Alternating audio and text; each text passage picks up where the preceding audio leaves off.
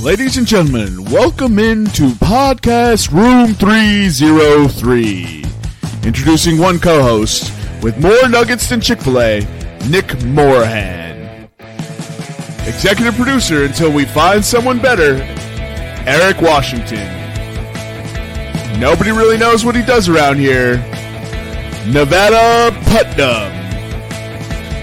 And now, the single greatest thing to happen to hosting in history, Jermaine Antonio Colon Mendez. On with the show. Welcome into Podcast Room 303. I'm your host, Jermaine Colon Mendez. This is my co-host, Nicholas Morahan. And as always, we have with us the EP. Special guest, Nevada Putnam, even under the weather, is joining us. This is episode 219. We'll be getting into NBA Southwest Futures, NHL Central Futures, and the Blind Five. Without further ado, how are you doing this evening, Eric? Doing great, bro. You know, teams are undefeated. Life is good.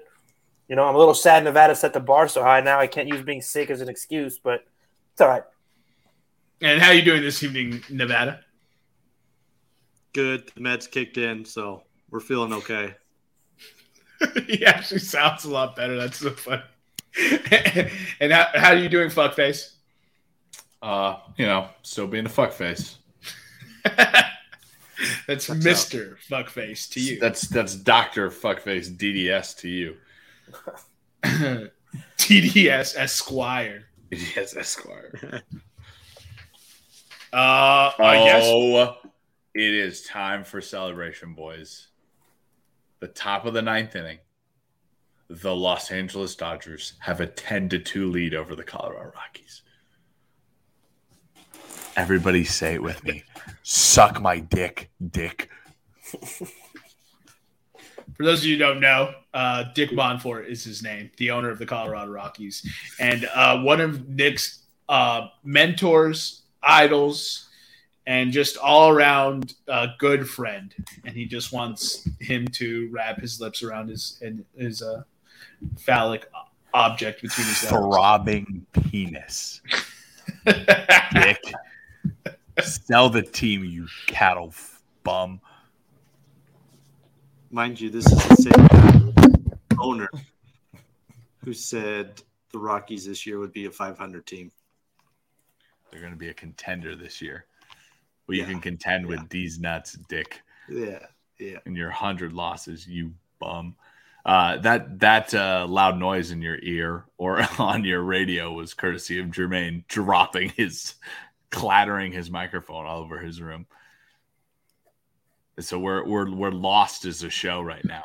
Yeah, it's not Eric's headset rubbing against his shirt. This time it was my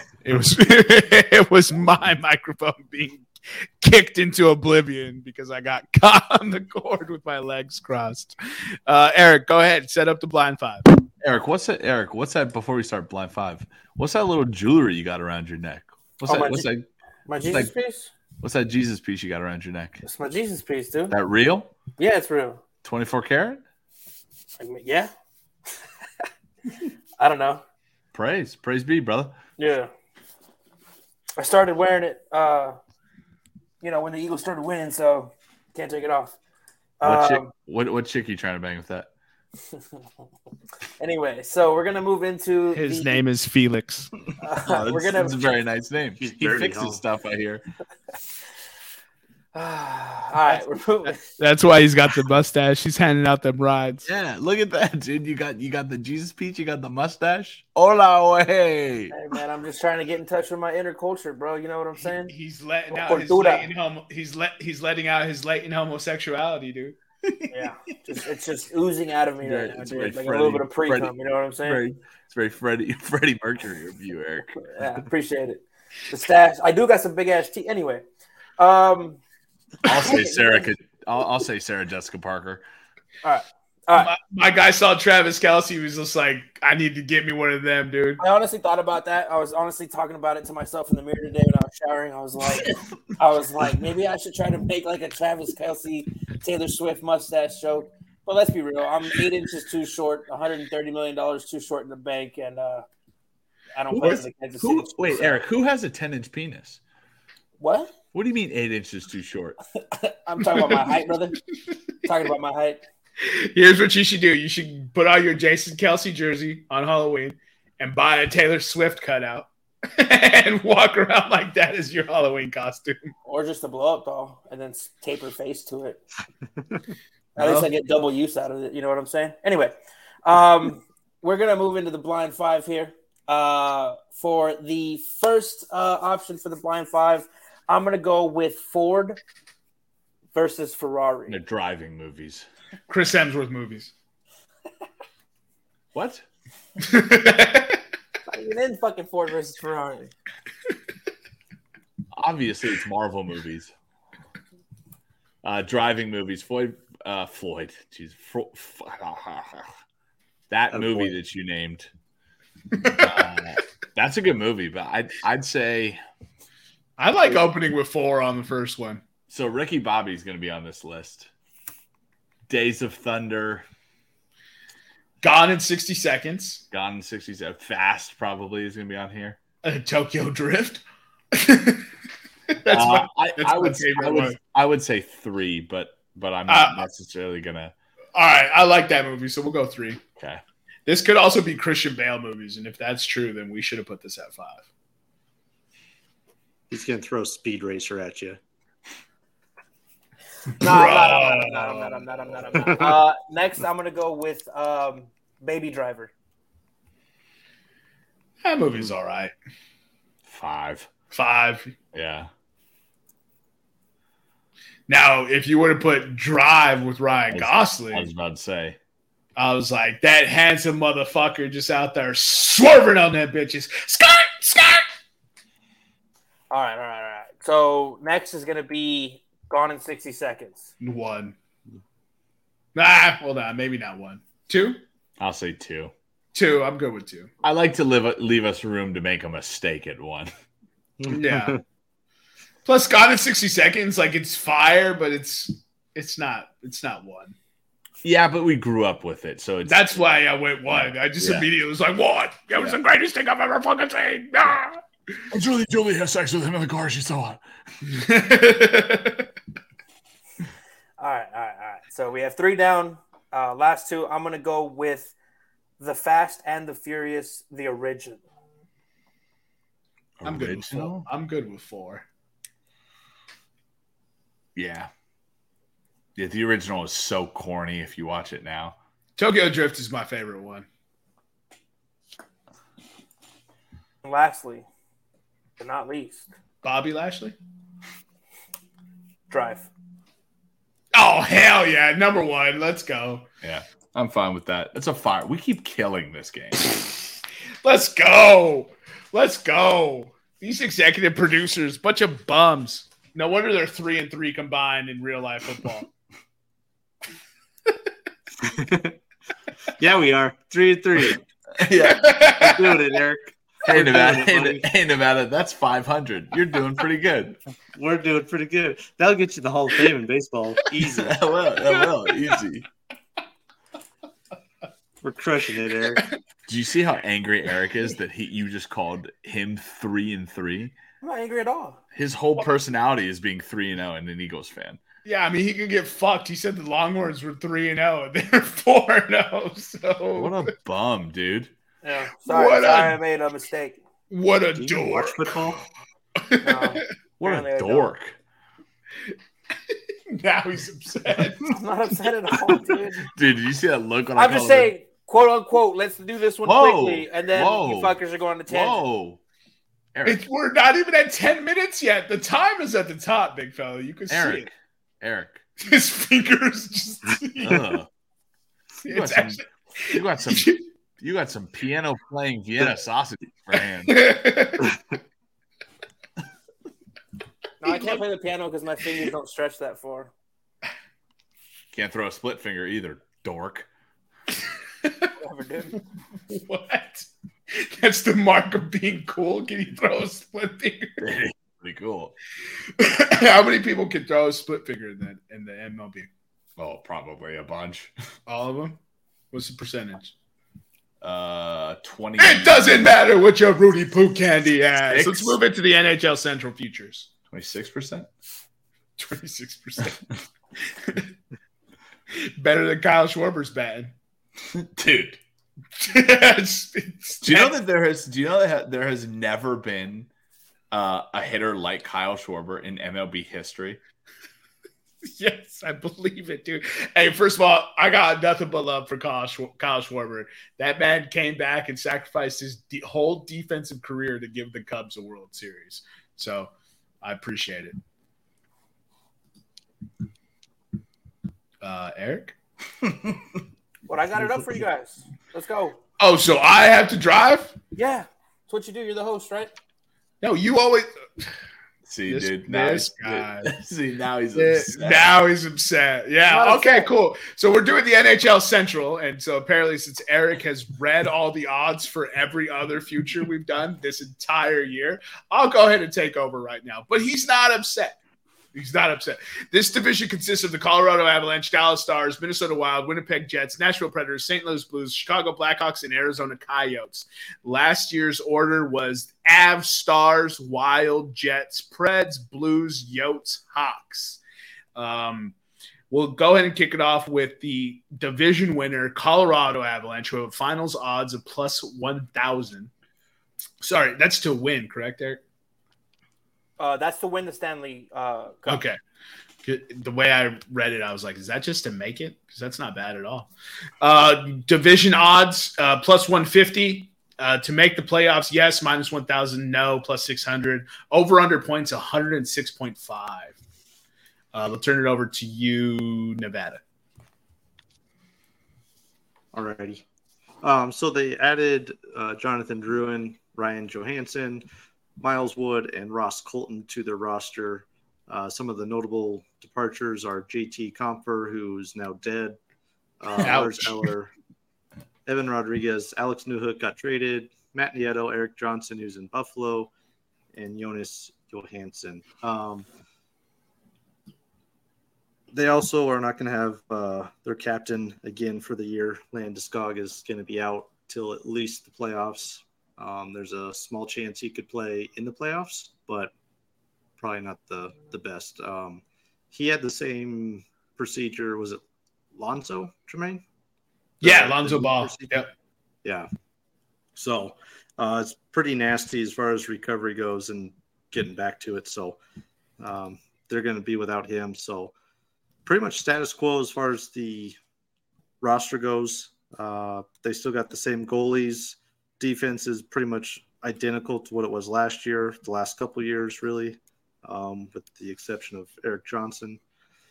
And then this offseason, they really did a good job getting more depth. Ryan Johansson's going to be your second-line center. Miles Wood and Ross Colton bring a fair amount of grit to the game, but still some skill. And then Jonathan Drouin was Nathan McKinnon's teammate in Halifax in the juniors, and they're hoping to rekindle some of that magic because he was very good. So if he can do that, might be looking at a 78 point kind of guy. So I don't have any issues with the Avs. I think they got better. They kind of got back to that depth and grit that they were missing from last year a bit. Yeah, I think I agree with that. The Colorado Avalanche have a fantastic defense, and they should be a regular season juggernaut. So I'm going to go ahead and take the Elber points, yes, to make the playoffs. I actually will not take them to win the division, though. Interesting. Yeah, I think what a lot of people are looking at is Jonathan Drouin was a guy that I know Nevada and I we've talked about Jonathan Drouin for a very long time, and he's someone that either we wanted to trade for or we wanted to get him on the Avs because he's an amazing player. And right, we talk about he was drafted, he was a third overall pick in 2013, really hasn't found his mojo in the NHL, but like Nevada said, he did play with McKinnon in juniors, and hopefully that's the connection that works. I mean, the Avs added depth back. My only issue with this team right now is we've seen this before. Can those depth guys score? The Avs have had a very bad problem with those depth guys going absent. They can score, but they haven't been able to. And health, right? It's always the Avs with health. That being said, I'll take the Avs to win the division. I'll take, obviously, them to make the playoffs. I'll take the over 106.5, but I am not taking them to win the Stanley Cup. The surgery that Nevada was referring to is a cartilage transplant surgery. It's usually career-ending. So we'll see. We have two players dealing with it. One ironically on some of the hosts for this show's teams, Chicago Bulls and Colorado Avalanche, respectively. So it'll be interesting to see what happens with Landeskog as well as Lonzo Ball. Really quickly, Nevada, can I get your picks for the Avs? I do not have them winning the division. Let's see, that'd be 53. I will go under on the points. Okay. Do you have them in the playoffs? Yes. Perfect. All right, perfect. It's four per division, correct? Yes. 3. Okay. It's 3 and 3, and then the and two then highest wild card. remaining points. Yeah. Gotcha. So each, all right, cool. each division gets 3. It just happened to break out 3 and 3 last year. So you mean 4 and 4? 4 and 4. Sorry. Yeah. Okay, cool. The very next team that finished second place last year was the Dallas Stars. Finals odds plus 1,400 to win the division plus 170, make the playoffs minus 750, miss the playoffs plus 500. Over under is set at 105.5. Over to you, Nevada. Alrighty. Dallas Stars added Matt Duchene, Craig Smith, the winger, Sam Steele, a winger, and Gavin, I don't know how to pronounce his last name, defenseman. They lost Max Domi, who was a gritty guy. Bayruther. Sure, why not? Luke Glendening, who was a solid center, and Colin Miller on the defense. I really like the Dallas Stars. They get better with Duchene, who always plays well. Just a couple of years ago, he had 86 points, and he's 32 years old. So he's still producing at a high rate. He's not going to get as many minutes, but he's still going to be a very good contributor. The biggest thing that Dallas has going for him is their core. They have one of the best defensemen in Miro Heiskanen. They have Jason Robertson, who was on track for, I want to say it was like 40 or 50 goals and 100 points. Rupe Hens has really developed last year. And then it all comes down to their goalie, Jake Ottinger, the Otter. I don't see any signs of them slowing down. They still got Pavelski. So I really like the Stars here. I have them winning the division over on points. I don't know about Cup, but I think they'll win the division for sure. Yeah, I think the core of Dallas's roster is the same. I do agree. Duchene is a big addition for this team. I think that a lot of the players on their team either had breakout years or they had major rebound seasons. I don't think Ottinger is going to be as good as he was last year. I think their defense is going to let him down. And I don't think they're going to get that same performance out of the players that they did last year. Now, they did have 108 points last year.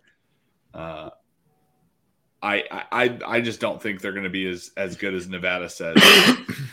I'll take them to make the playoffs, but I'll go under on 105.5 for their point totals. Yeah, so I'll take the under on the point totals. I'll take yes to make the playoffs, and I do not have them winning the division.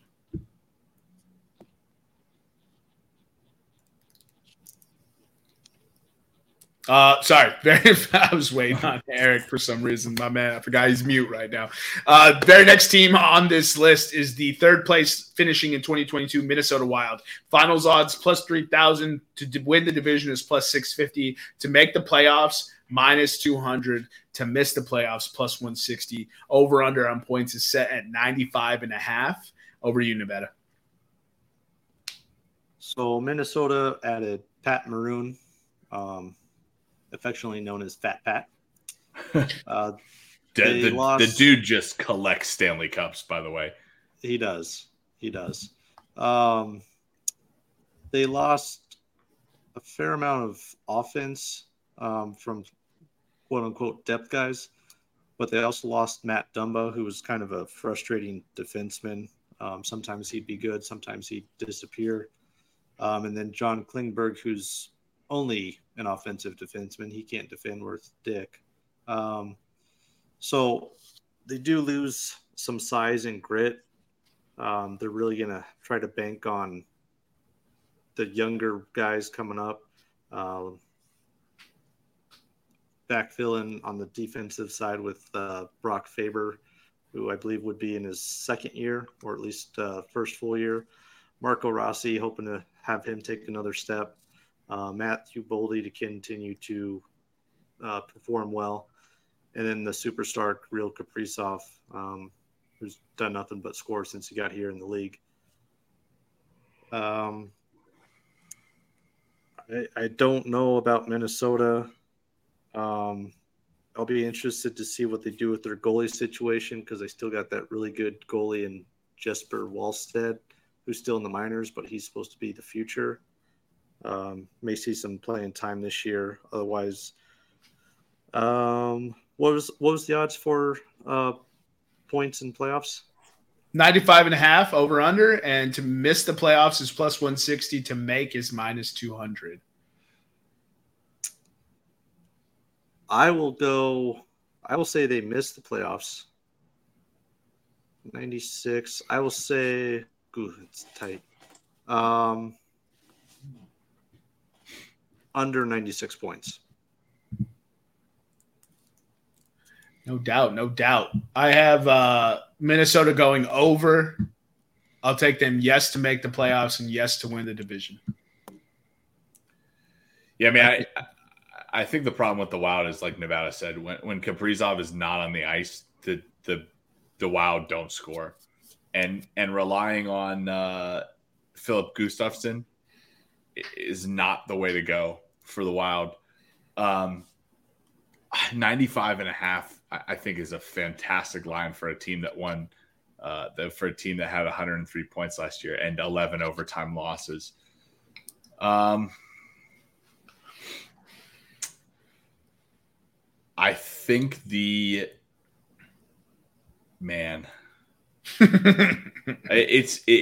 a great line. I think that Minnesota still has enough class to make the playoffs. Minus 200. I think you see it right there. Minus 200. Man, that's a great. I am going to take over 95.5 though. And obviously they're not winning the Stanley Cup or the division. They are winning the division. Okay. Very next team on this list is the Winnipeg Jets. The Winnipeg Jets finished fourth last year. To win the Stanley Cup is plus 5,000. To win the division is plus 900. To make the playoffs is minus 140. To miss the playoffs is plus 110. And the over-under is set for 91.5. Over to you, Nevada. Alrighty, so Winnipeg added winger Alex Iafallo, Gabe Vilardi, and one of Vegas's goalies, Laurent Brossoit. They did have a couple of big departures, including Pierre-Luc Dubois, who moved over to LA. Blake Wheeler's no longer there. Sam Gagner's gone. This is a team that I think we kind of saw it last year, really struggled, and they've lost big offensive pieces in Dubois and Wheeler. And I think their goaltender. Why am I drawing a blank? Connor Hellebuck. I expect him to be traded before the trade deadline to a team that's, going to be competing for the playoffs. I don't have high hopes for Winnipeg. I think they definitely got worse. Kind of a quasi rebuild, but I don't have them. I don't have them win the division. I don't have them in the playoffs. And I think I'll have them under on the points, especially once they get rid of Hellebuck. Yeah, Winnipeg is doing a teardown while trying to compete at the same time, and it's not going to work. It's not going to work. Give me the under points. No to make the playoffs at plus money is fantastic, and obviously I don't have them winning the division or the Stanley Cup if they're going that route. Winnipeg was the team that I highlighted last year as someone that I think could have made the playoffs. They ended up playing very, very well, but this year I'm out on Winnipeg. I'm going to disagree with both of you. I think they came out on top in the Dubois trade. I think Hellebuck stays. I think he plays great goaltender. I think they have a lot of quality players. Maybe we're looking at like a Seattle Kraken from last year, like a lot of guys that can score 20 goals. But as I say that, I think they go over on points. I think they miss the playoffs. And so I think they have over 91 points, but they miss the playoffs. And obviously they don't win the division and they don't win. By the way, I only think 3 teams from this division go to the playoffs. I agree with you. Mm-hmm. Pacific Division stacked. It is. That's going to be interesting to see how that shakes out. And obviously, we'll cover that when we get to that division. But it sounds to be like we're all in agreement with Winnipeg not making the playoffs. I think Nick has them. You said under points, correct? Or over? I said over points, but they're not making the playoffs. All right. On to the next team. We have the 5th place finishing last year, Nashville Predators. They have the plus 7,500 finals odds, plus 1,800 to win the division, plus 160 to make the playoffs, minus 200 to miss the playoffs, and over-under at 86.5. They lost their head coach this offseason, correct? They did. Okay. And St. Louis Blues also lost their head coach, but that was for something else, correct? Like he stepped away like a week ago, or is that a different team that I'm confusing? No, that's Columbus. Columbus Blue Jackets. God, those are the same team to me. It's like Emilio Estevez and Michael J. Fox. It's the same person. over to you, Nevada. Alrighty. So Nashville, they signed Ryan O'Reilly, Gustav Nyquist, Denis Goryanov, Luke Shin, and not players, but they got a new GM and Barry Trotz, the longtime head coach.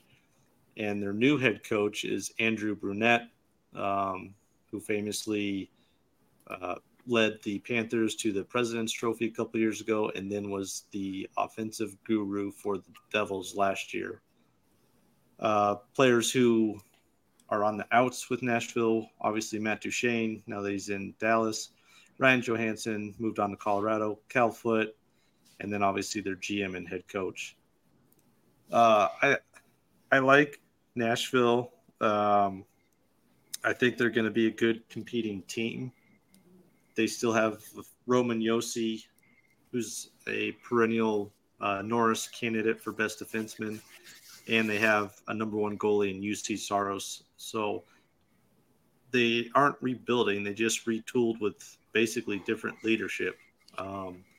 So I think they're going to be an interesting team, especially with Andrew Brunette leading the charge. It'll be interesting to see what kind of system they start running and how that all molds together.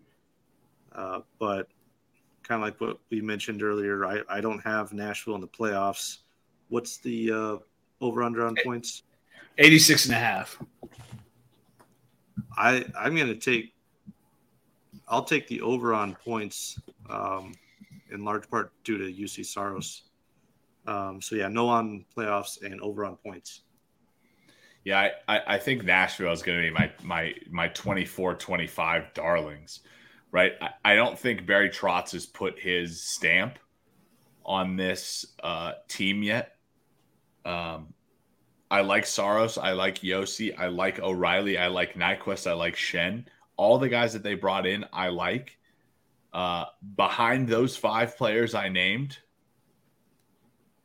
it might as well be Nevada and I suiting up to get out there and skate. I don't skate very well. Barry Trotz is a very, very interesting GM. If he can take his time in the NHL as a coach, in which how many years did he coach? Basically, he has made 20 or 30 years. Yeah, he has made 14 Stanley Cup playoffs or 14 playoff appearances and has won a Stanley Cup. He has coached in over 1,800 games and he's won 900 of them, and only lost 670 of them. I mean, he is a very, very good coach. Will he be a good GM?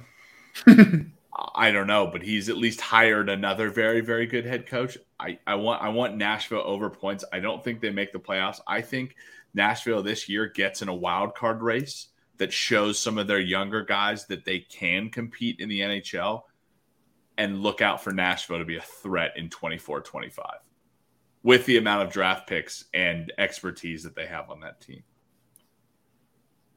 I have no fucking clue where the goal scoring is coming from on this team. So for them to be competitive, it's going to take something special, I think. A miracle. The points are, I think it's set perfectly. 86.5 is,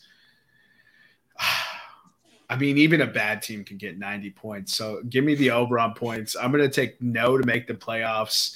And I would not be surprised if they end up with some wild differential, like minus 40. So obviously, since I don't have to make the playoffs, division winner Stanley Cup, that without being said. But we'll move on to the 6th place team, the St. Louis Blues, plus 7,500 as well to make the finals, to win the Stanley Cup, plus 1,800 to win the division, plus 160 to make the playoffs, minus 200 to miss the playoffs, also at 86.5. So it's the same. St. Louis Blues just have the same odds as for everything across the board. Go ahead, Devin. Yep. So St. Louis added center Kevin Hayes from Philadelphia. He's a very good center. They also added Oscar Sundquist, who comes over from Minnesota. As far as people who left, they didn't lose really a ton of depth or anything. I guess maybe Tyler Pitlick at a center position, but he wasn't certainly wasn't a number 1, really wasn't a number 2. So they didn't lose a lot. They don't have Vladimir Tarasenko this year because he got traded to the Rangers at the trade deadline. So that is something to consider. Or O'Reilly. But they did get Kasperi Kapanen from waivers and Jacob Vrana from the Red Wings. Both of those guys have shown promise here and there. But we'll see if they can put it together for a full year.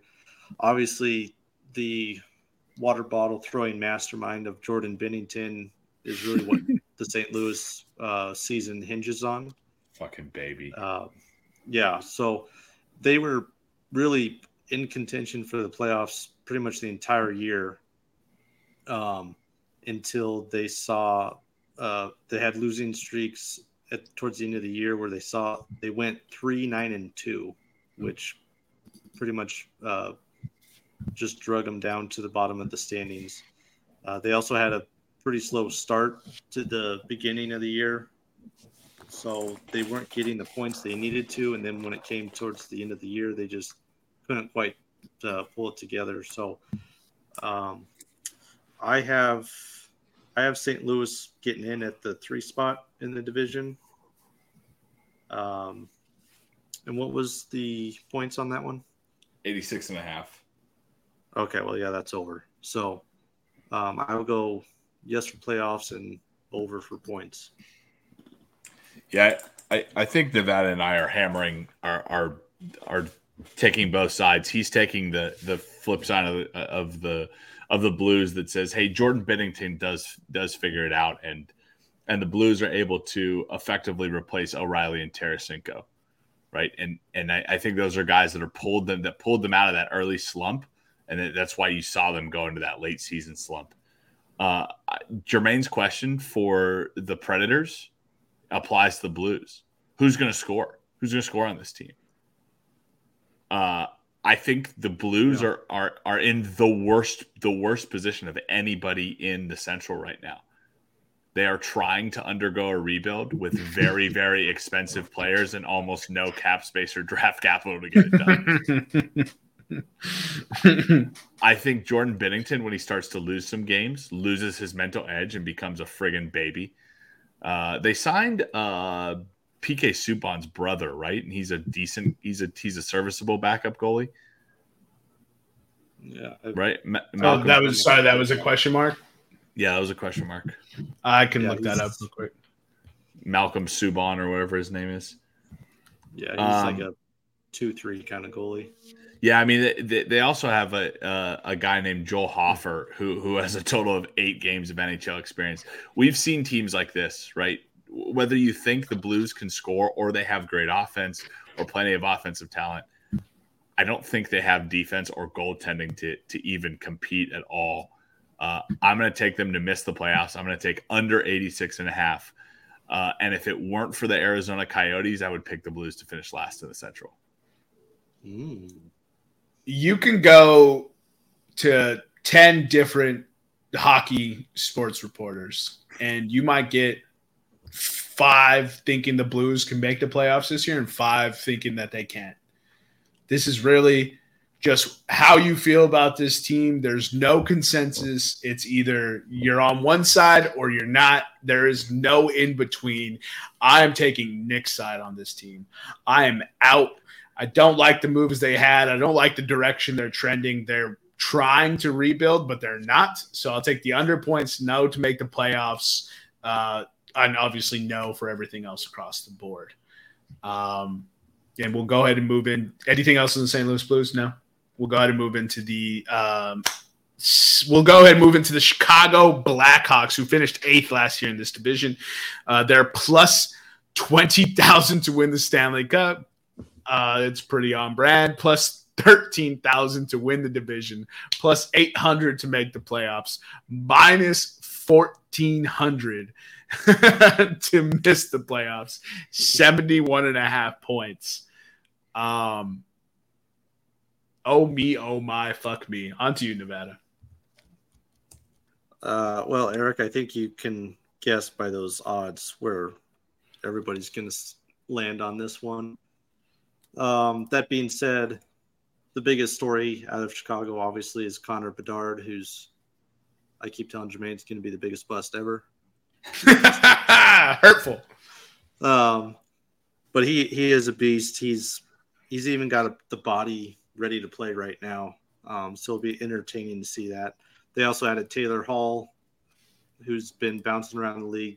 Former, I think he was number 2 overall pick.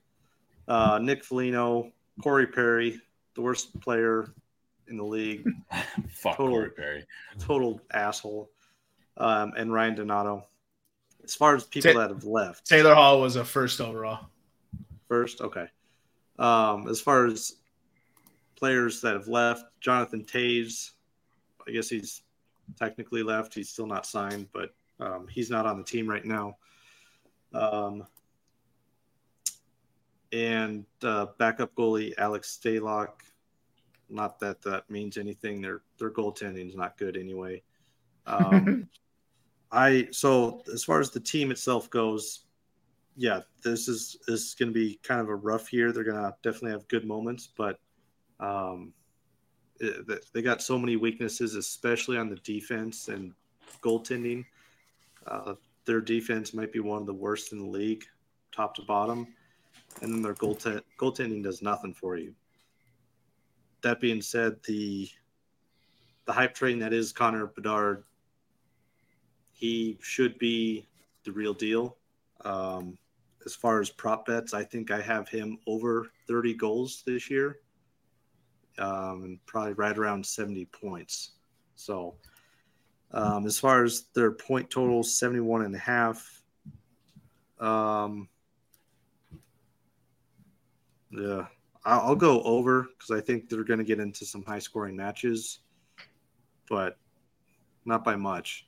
I don't see them winning 40 games.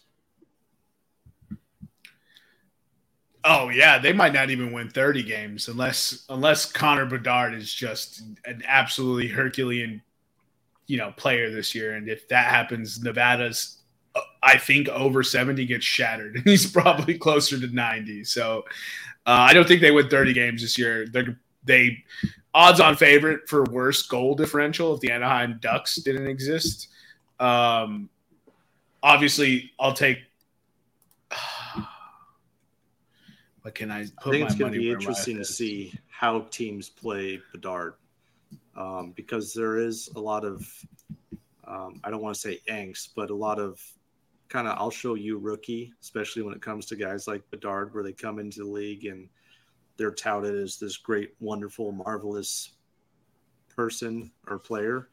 Mm-hmm. And people in the league are like, all right, we'll see how that's going to play out. And then they're going to play him hard and they're going to play him tough. But like I said, that guy he is built. He is already filled out as far as his frame. He might get a little bit bigger, but I don't know if that's going to do any good for him. But I don't think his body is going to be an issue, regardless of how teams play him. So I'm going. Sorry, Nick. Let me just get this last. I was struggling with my decision. I'm going to go over on the point total. I think he is good enough to make a 15-point swing on a team such as the Blackhawks, even though the Blackhawks did get worse. But I think he's that good to make that kind of a swing. And if they almost had 60 points last year, I'll take the over 71.5, and I'll take that shot at that. So we can probably agree that the three prospects in the last, we'll say, 2 decades that have changed a franchise were who? Crosby, Kane, and... Okay, hold on. Name them off one by one. Crosby. Okay? Crosby came in the league 2004-2005 season. The Pittsburgh Penguins improved by 0 points, right? However, Crosby, 39 goals, 63 assists, 102 points. All right, name the next one. Ovechkin. Okay? Alexander Ovechkin came in the league in 2005-2006 as well. The Capitals the year before, they improved 11 points. Ovechkin had 52 goals, 54 assists, 106 points. Okay, give me the third one. I was going to say Patrick Kane, but I guess it would be Connor McDavid, right? Connor McDavid, right? The last can't miss prospect, right? That you would say. Connor McDavid. I already moved on. Let's see. McDavid. Okay, yeah. The Oilers improved by 8 points. McDavid, in a shortened season, he only played 45 games, 16 goals, 32 assists. If you move that over 82 games, that's somewhere in the region of 30 goals, 60 assists, and over 100 points. However, something to keep note. So that's my thought. These guys brought in Connor Bedard, obviously an amazing player. I agree with Nevada. I think he gets over 100 points. Well, I agree with Nevada in saying that he's going to be very good.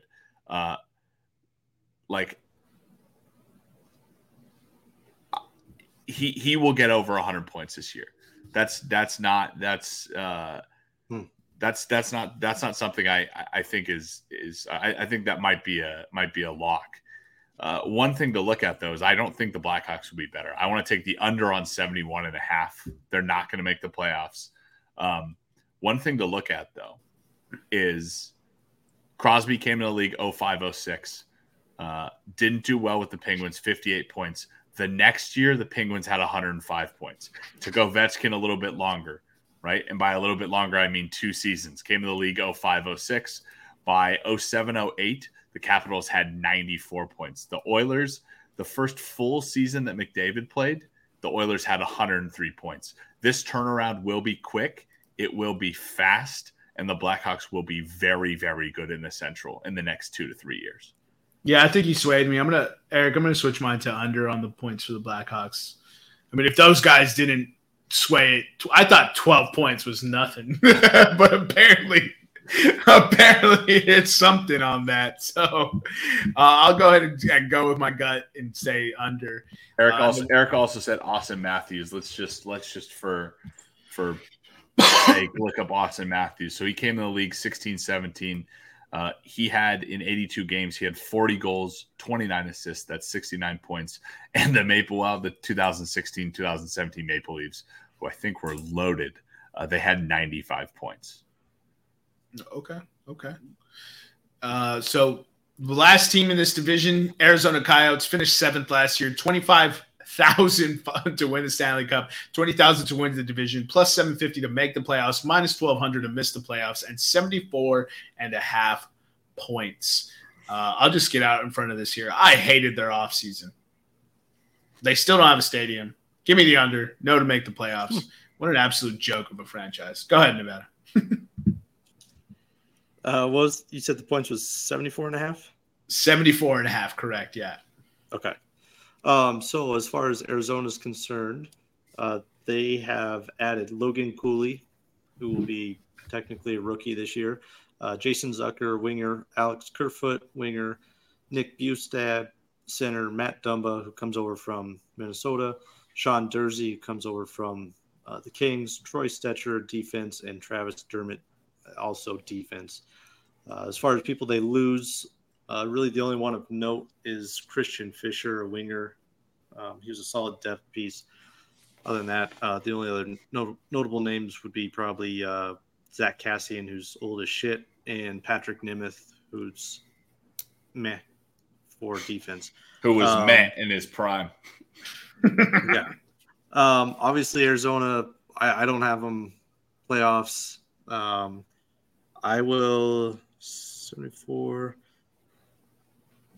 I think they will be over on points. Logan Cooley might. I don't have the odds in front of me, but he might be a good bet for the Calder Trophy, the Rookie of the Year. Obviously, Bedard's more than likely the favorite, but depending on what Logan Cooley's at, that could be a very good value bet. The defense is okay. I think the best defenseman they're going to have is Sean Dursey. He's a solid defenseman. And really it comes down to their goalie play. As long as they keep their goalies, the big one is Carl Vejmelka. He's a really good goalie. He's just undervalued. He's got a super good contract, so they very well could end up trading him to some sort of contender, kind of like what Hellebuck would do, just because he is very attractive to other teams. But he keeps them in a lot of games. Their offense, I think, is better, especially with Logan Cooley. He's already had a couple of insane goals in the preseason just this past couple of weeks. So I think Arizona is definitely a team on the upswing. Their draft was kind of odd. I think we talked about that prior.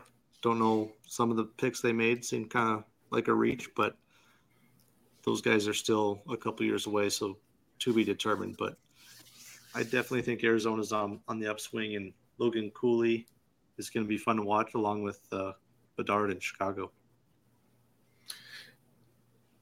Yeah, I think the Coyotes are a team that is in need of what's happening right now. They are doing a complete house remodel where they strip out everything in the house because everything is broken, and you slowly build it up, including the stadium. Right. And if you're looking, if you have the time and the money and the patience to completely rebuild your house, sticking with the metaphor, it will pay off for you in the end, because it has not paid off for the Phoenix Coyotes for the Arizona Coyotes. 2014, 2015 was the first time they started calling themselves the Arizona Coyotes. I'm going to read off their win percentage or their points percentage each year. Are you guys ready? Okay. 2014, starting in 2014, 2015, 34%, 47%, 42%, 42%, 52%, 52%, 48%, 34%, 42%. This has been a roller coaster of a Coyotes team that I don't know what we're going to get from them. And I still think, to stick with the metaphor, the house is nowhere near built yet because you don't even have a backyard yet. You don't even have somewhere you can send the kids out to play yet. 70 points last year. I think they improve. Whether it's to 75 points, I don't know. 2 games. That's 2 games, and they had 14 overtime losses last year. I'll take the over 74.5 for the Coyotes. So Logan Cooley is for sure playing this season. They called him up already. Yeah, that's the plan. Oh, okay. Then I'll take the over on the points. I'm excited to see him with Clayton Keller on that first line. I think they might actually have one of the younger, exciting duos that is gonna, that people will talk about for as darlings in the future. As Nick has Nashville Predators booked, Coyotes might have a duo that might be making noise in 2 years with Clayton Keller and Logan Cooley. So I don't know. The Arizona might actually be a team you have to watch, even though they have 5,000 fans in their stadium.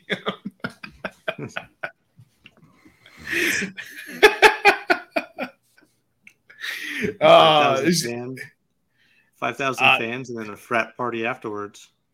Hell yeah. Oons, right in Logan Cooley's wheelhouse, bro. You guys got anything else for the NHL breakdown before we get into the NBA?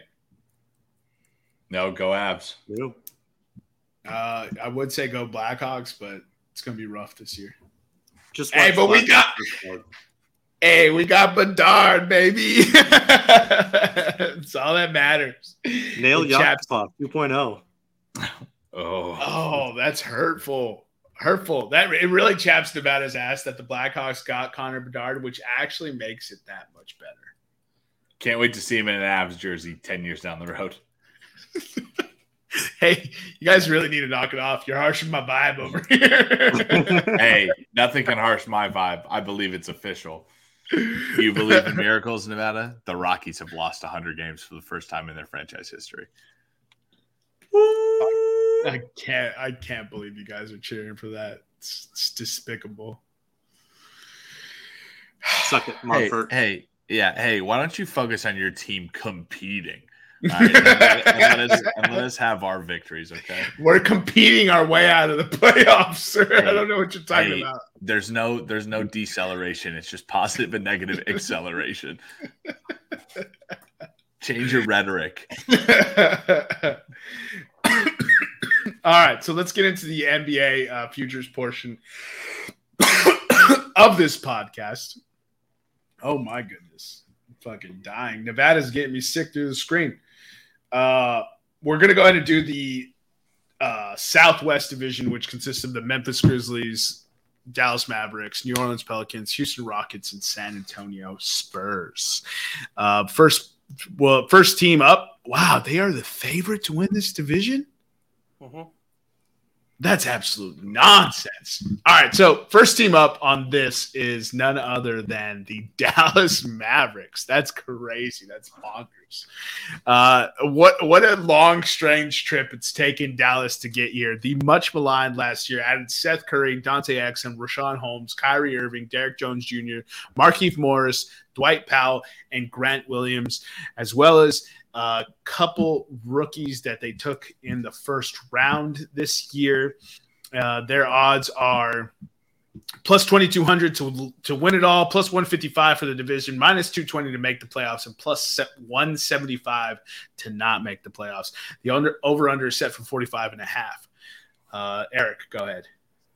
I like some of the additions. I like some of the additions on the other rosters in this division. So I'm going to go to make the playoffs. Yes, they'll make the playoffs. And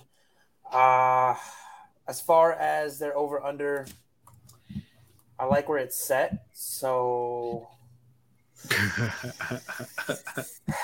man, this is so tough. I'm going to say under, honestly. I'm going to say under. I'm going to say they hit 44.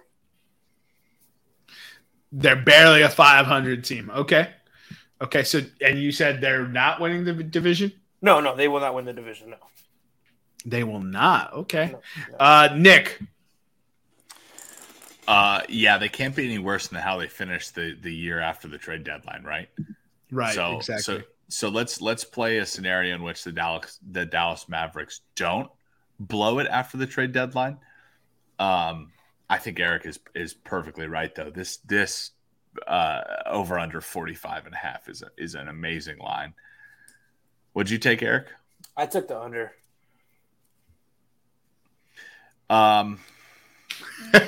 It's a good one. Give me the Mavericks to make the playoffs. I don't think they're winning the division, and over.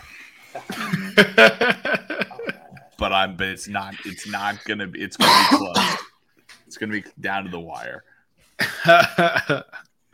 Oh man, the Dallas Mavericks. I actually love what they did this offseason.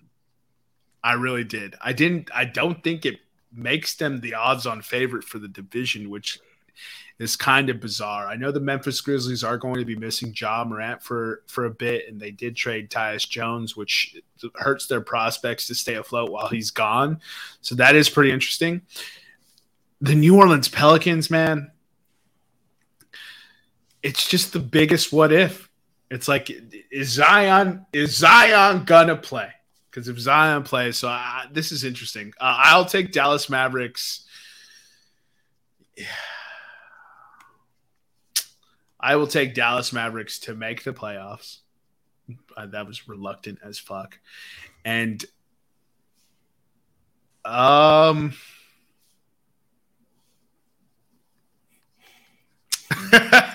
Jesus Christ, that's such a good line. I'll take the – hold on. I'll take the under. Okay. My goodness. That's scary. So hold on for this podcast. Are we considering play-in? Yes, to make the playoffs. So we're picking 10 teams, right? Yeah, you have to win. You're picking. I was thinking you have the 8 that make it. If you make the play-in, you still have to win that game and make the playoff. Right. I think because this is gonna be hard, man. I should have faded some of these Pacific teams.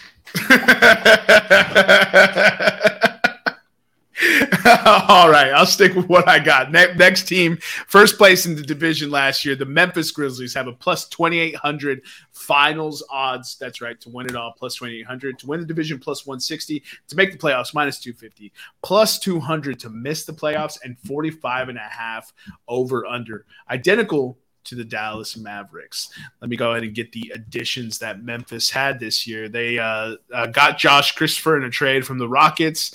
Desmond Bane got paid out. Derrick Rose signed a multi-year deal. I don't know how he keeps sticking around in the league. And then Marcus Smart was traded from the Celtics in a 3-team trade. And they also acquired Isaiah Todd from the Suns. Boy, oh boy, this is a very interesting team. I think Marcus Smart's on the decline, and I'm not super sold on this trade. Ja Morant's out. I'll go ahead and open up the salvo here. I'll give the Grizzlies. Jaren Jackson Jr. got hurt. Steven Adams got hurt. I'm taking the under. You know what? Grizzlies ain't making the playoffs this year. Interesting. I mean, if they might make the play-in, but if we're doing playoffs, I don't have them making the playoffs. Any one of you, any second now, boys. I can keep filibustering. Eric, go. I'm actually going to mirror what Jermaine did. I'm taking under the missing John Morant. They don't have somebody who can run that offense. Even with John Morant, it's a low IQ offense. I think the coach has no control over his locker room and his players. I think he should have been fired and will be fired after this year. They don't make the playoffs, and they are under 45.5 wins. If they break 40, I'll be surprised. Yeah, I mean, let me look at Derrick Rose real quick. But so you're bringing in a guy with John Morant, just looking at advanced statistics.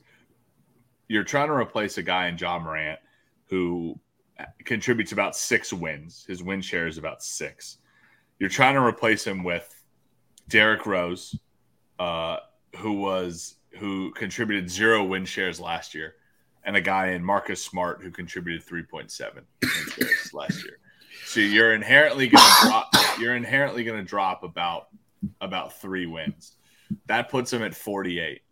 Now, Jermaine, you said Jaren Jackson Jr. was injured, Steven Adams were injured. They're healthy, right? I mean, ish. They still got hurt last year.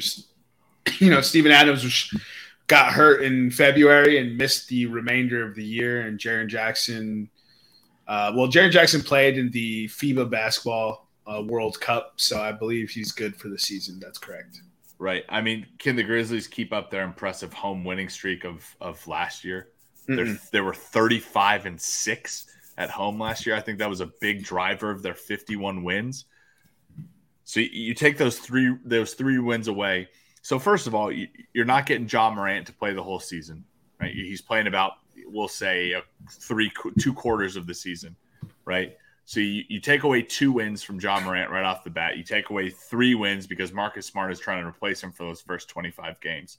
That's down 5 wins. I don't think they would go 35-6 at home again. I'll take the Memphis Grizzlies under. Jermaine makes a good point. Ty Jones was traded away for Marcus Smart, and they lost 2 wins in the trade. So Jones had a 5.7 win share. Marcus Smart a 3.7 win share. It just makes more of my point. I will also take the you know what, I might just I was trying to find a point to disagree with both of you. But I think I think I'm going to take the Grizz to go under. I don't think they make the playoffs, and obviously they don't win the division. I think they make the play-in game, but nothing more than that. The Tyus Jones part of that trade is a lot bigger deal than people are talking about, and that is the primary reason why I am fading the Memphis Grizzlies this year. When John Morant went down, they had arguably the best backup point guard in all of basketball come in and run the show and generate great shots for shot makers. They don't have that anymore. Marcus Smart is not that. I love the way Marcus Smart plays basketball because he competes. And as long as you compete, I'm going to be in your wheelhouse. He is a low IQ player who thinks he is better than he is. Ego boosted by the talent around him. And he doesn't shoot nearly as well as he thinks he shoots. And the Memphis Grizzlies needed more shooting, and Marcus Smart is not more shooting. Who's the one you said only had or doesn't have a left hand? That's Jaylen Brown. Oh, okay. All right. Jaylen Brown has no fucking handles. I've been saying this for like 4 to 5 years, and Eric has slowly but surely kept looking at me. He's just like, bro, this dude has less than handles. Eric is so out on his handles now. It's frustrating to watch that man dribble the rock. We'll go into the very next team, the New Orleans Pelicans. New Orleans Pelicans finished second last year. They are plus 5,000 to win the Stanley Cup, plus 225 to win the division, minus 150 to make the playoffs, plus 120 to miss the playoffs, and 44.5 is the over-under. Let's get into some of the additions that the New Orleans Pelicans had. Let me find them real quick. Sorry, boys. They re-signed Herb Jones. They signed E.J. Liddell and Cody Zeller. Look, man, the biggest addition or the biggest subtraction is what the fuck is happening with Zion. I am of the camp that I think Zion gets it together this year to play 60 games, and that feels super generous. But when Zion Williamson is on the goddamn floor, he is truly special. Nevada, what do you have about Luka's dribbling? So I don't know if you guys saw the clip. It was during, I guess it was camp or something like that, and they were doing these drills where they would have to throw the tennis ball up at the wall and catch it while still dribbling the basketball.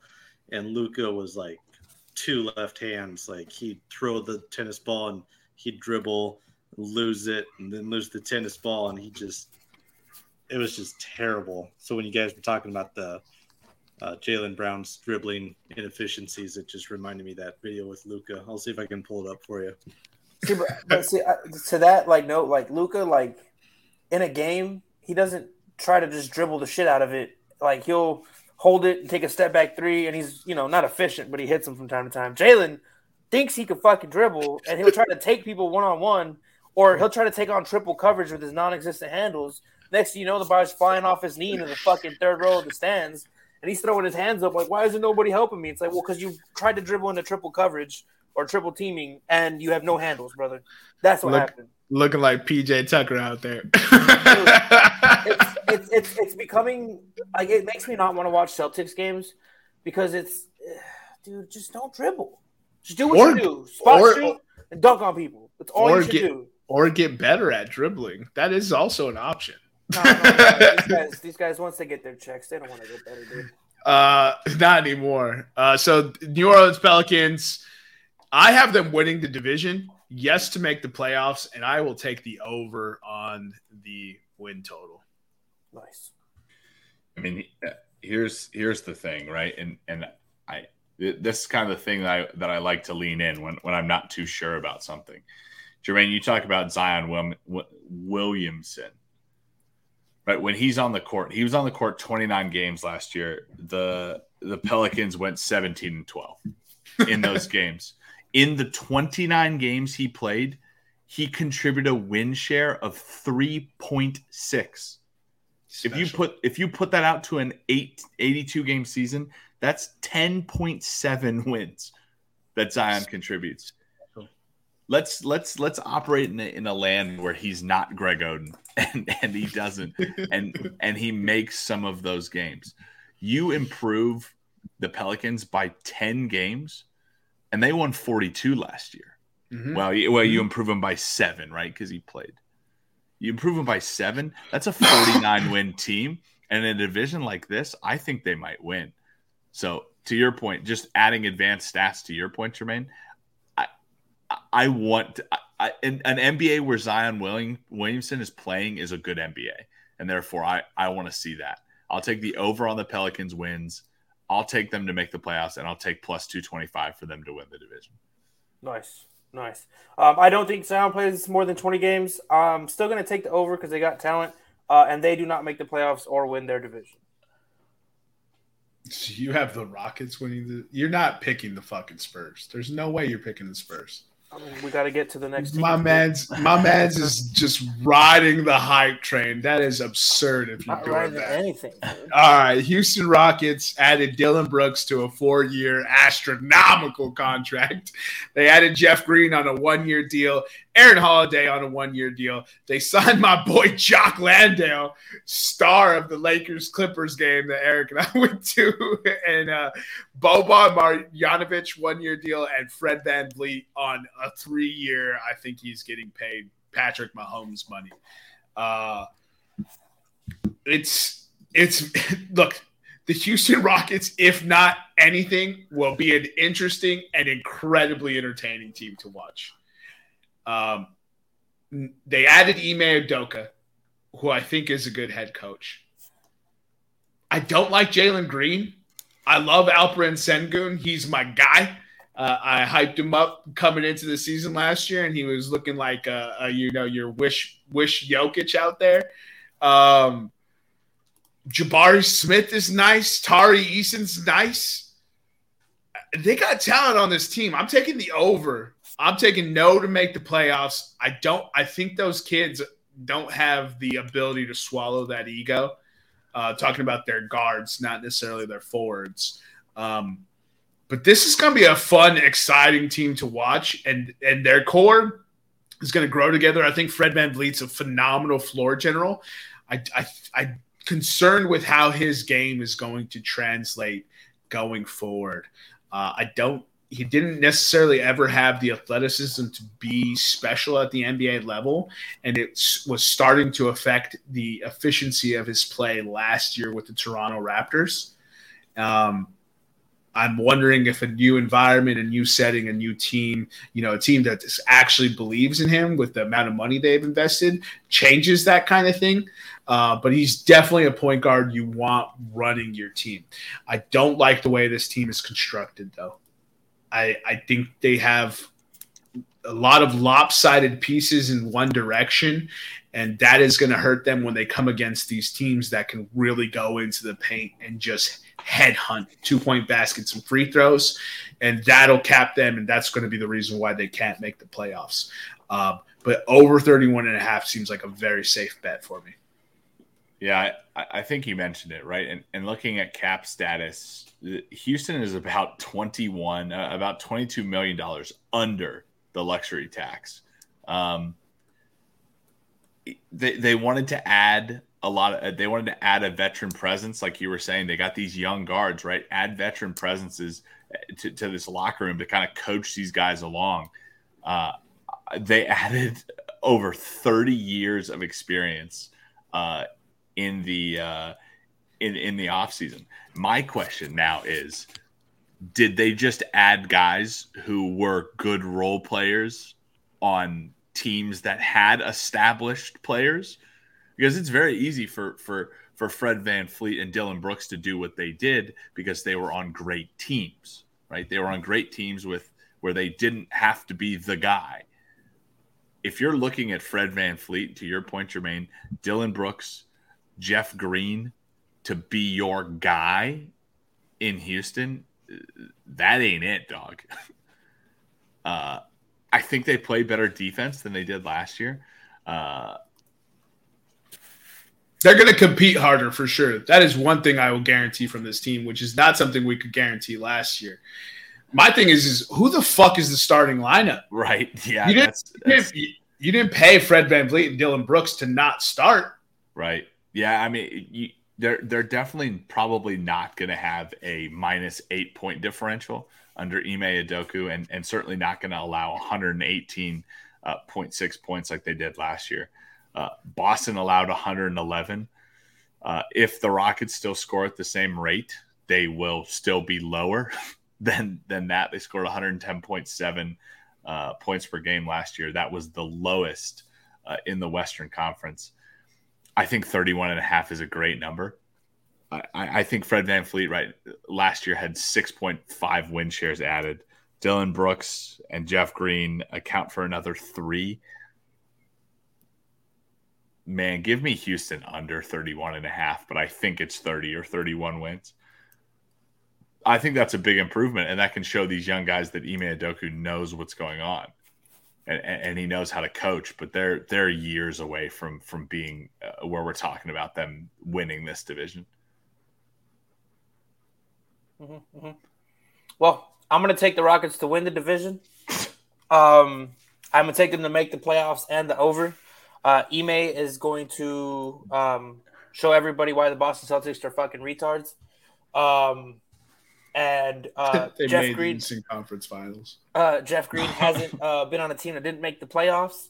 They're going to be dirty on defense. They're going to be dogs. Dylan Brooks is an absolute animal, except for when he's running his mouth. Just shut your mouth and play ball, and we'll be okay. But in all seriousness, the reason why I'm saying this is because I mentioned last week on the podcast that I believe James Harden would end up playing for the Clippers, and Paul George would not go to Philly. It would be a 3-team trade, and I believe the Rockets are going to be the third team involved in that trade, and they're going to bring in Paul George. And I fully expect them to win the division and make the playoffs with that addition of Paul George. I mean, I could be completely off. I just had That's what I'm saying, bro. I just had a dream about it. It made sense. Paul George, whatever. I know Houston's probably not the place he would want to go.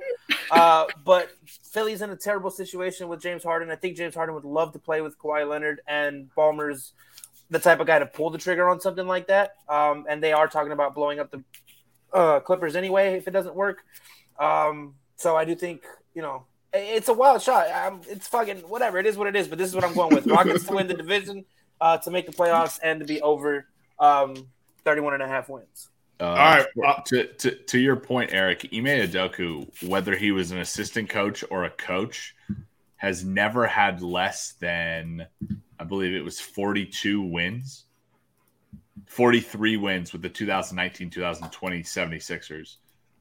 He has never, either as a coach or head coach, assistant coach or head coach, finished outside the top 8.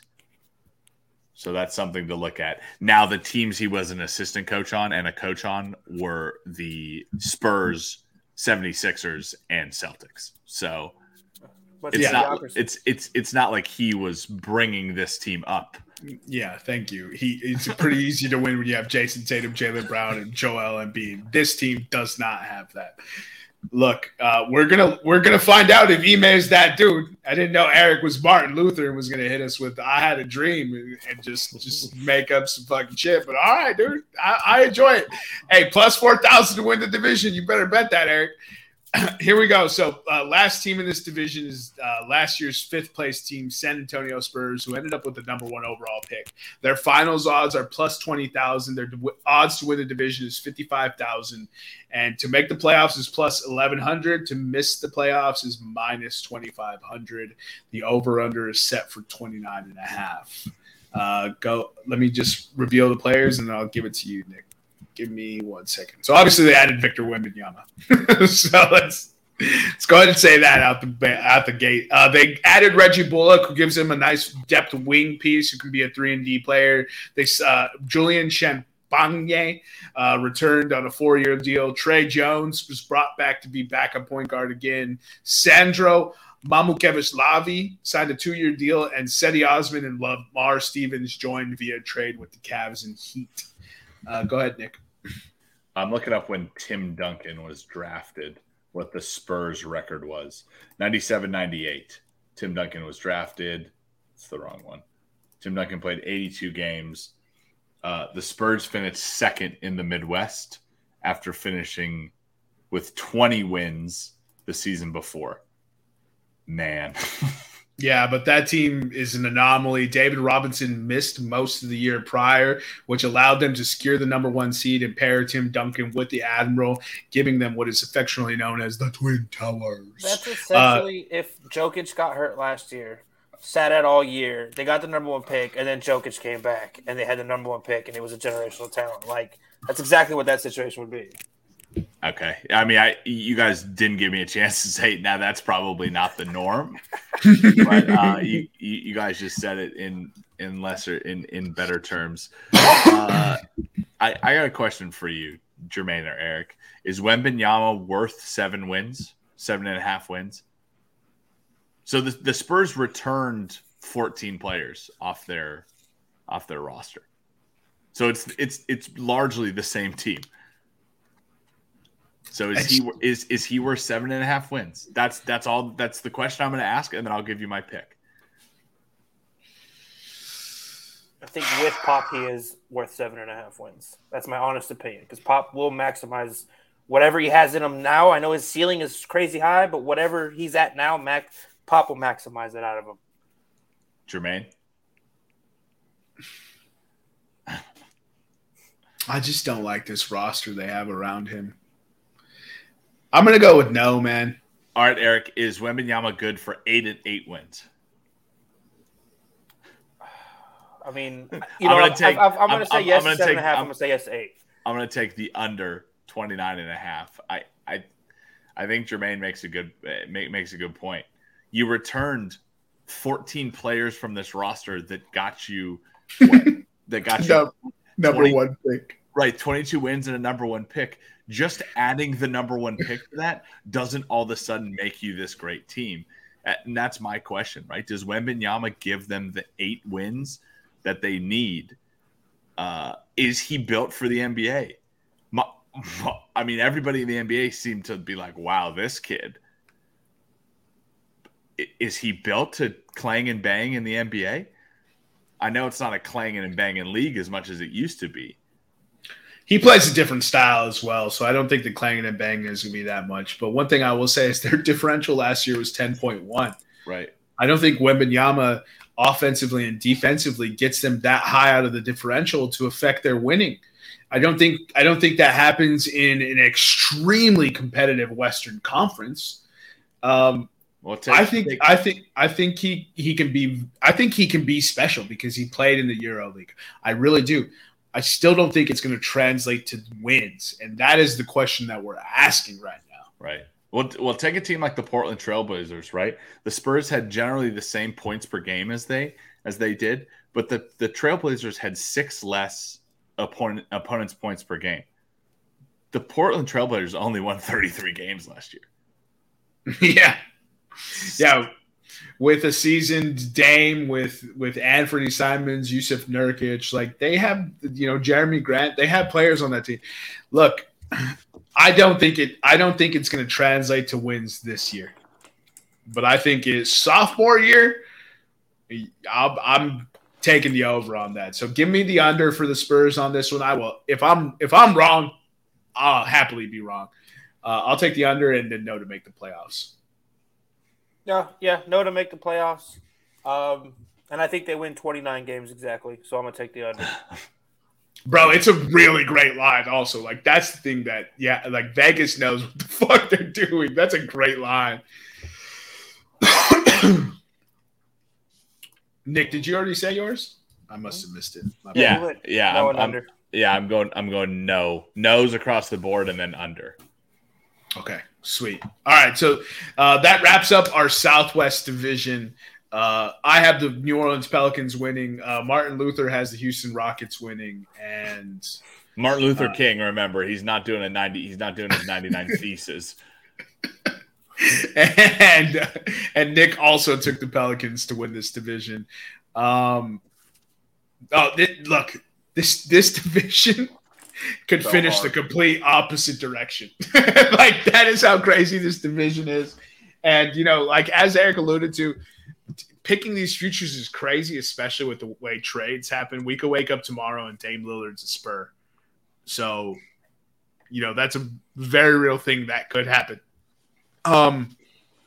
Thanks for joining us for the NHL Centrals, NBA Southwest. You guys got anything else for the 10s and 10s? No, thank God for NyQuil. Brought to you by our non-sponsored sponsor, NyQuil. All right.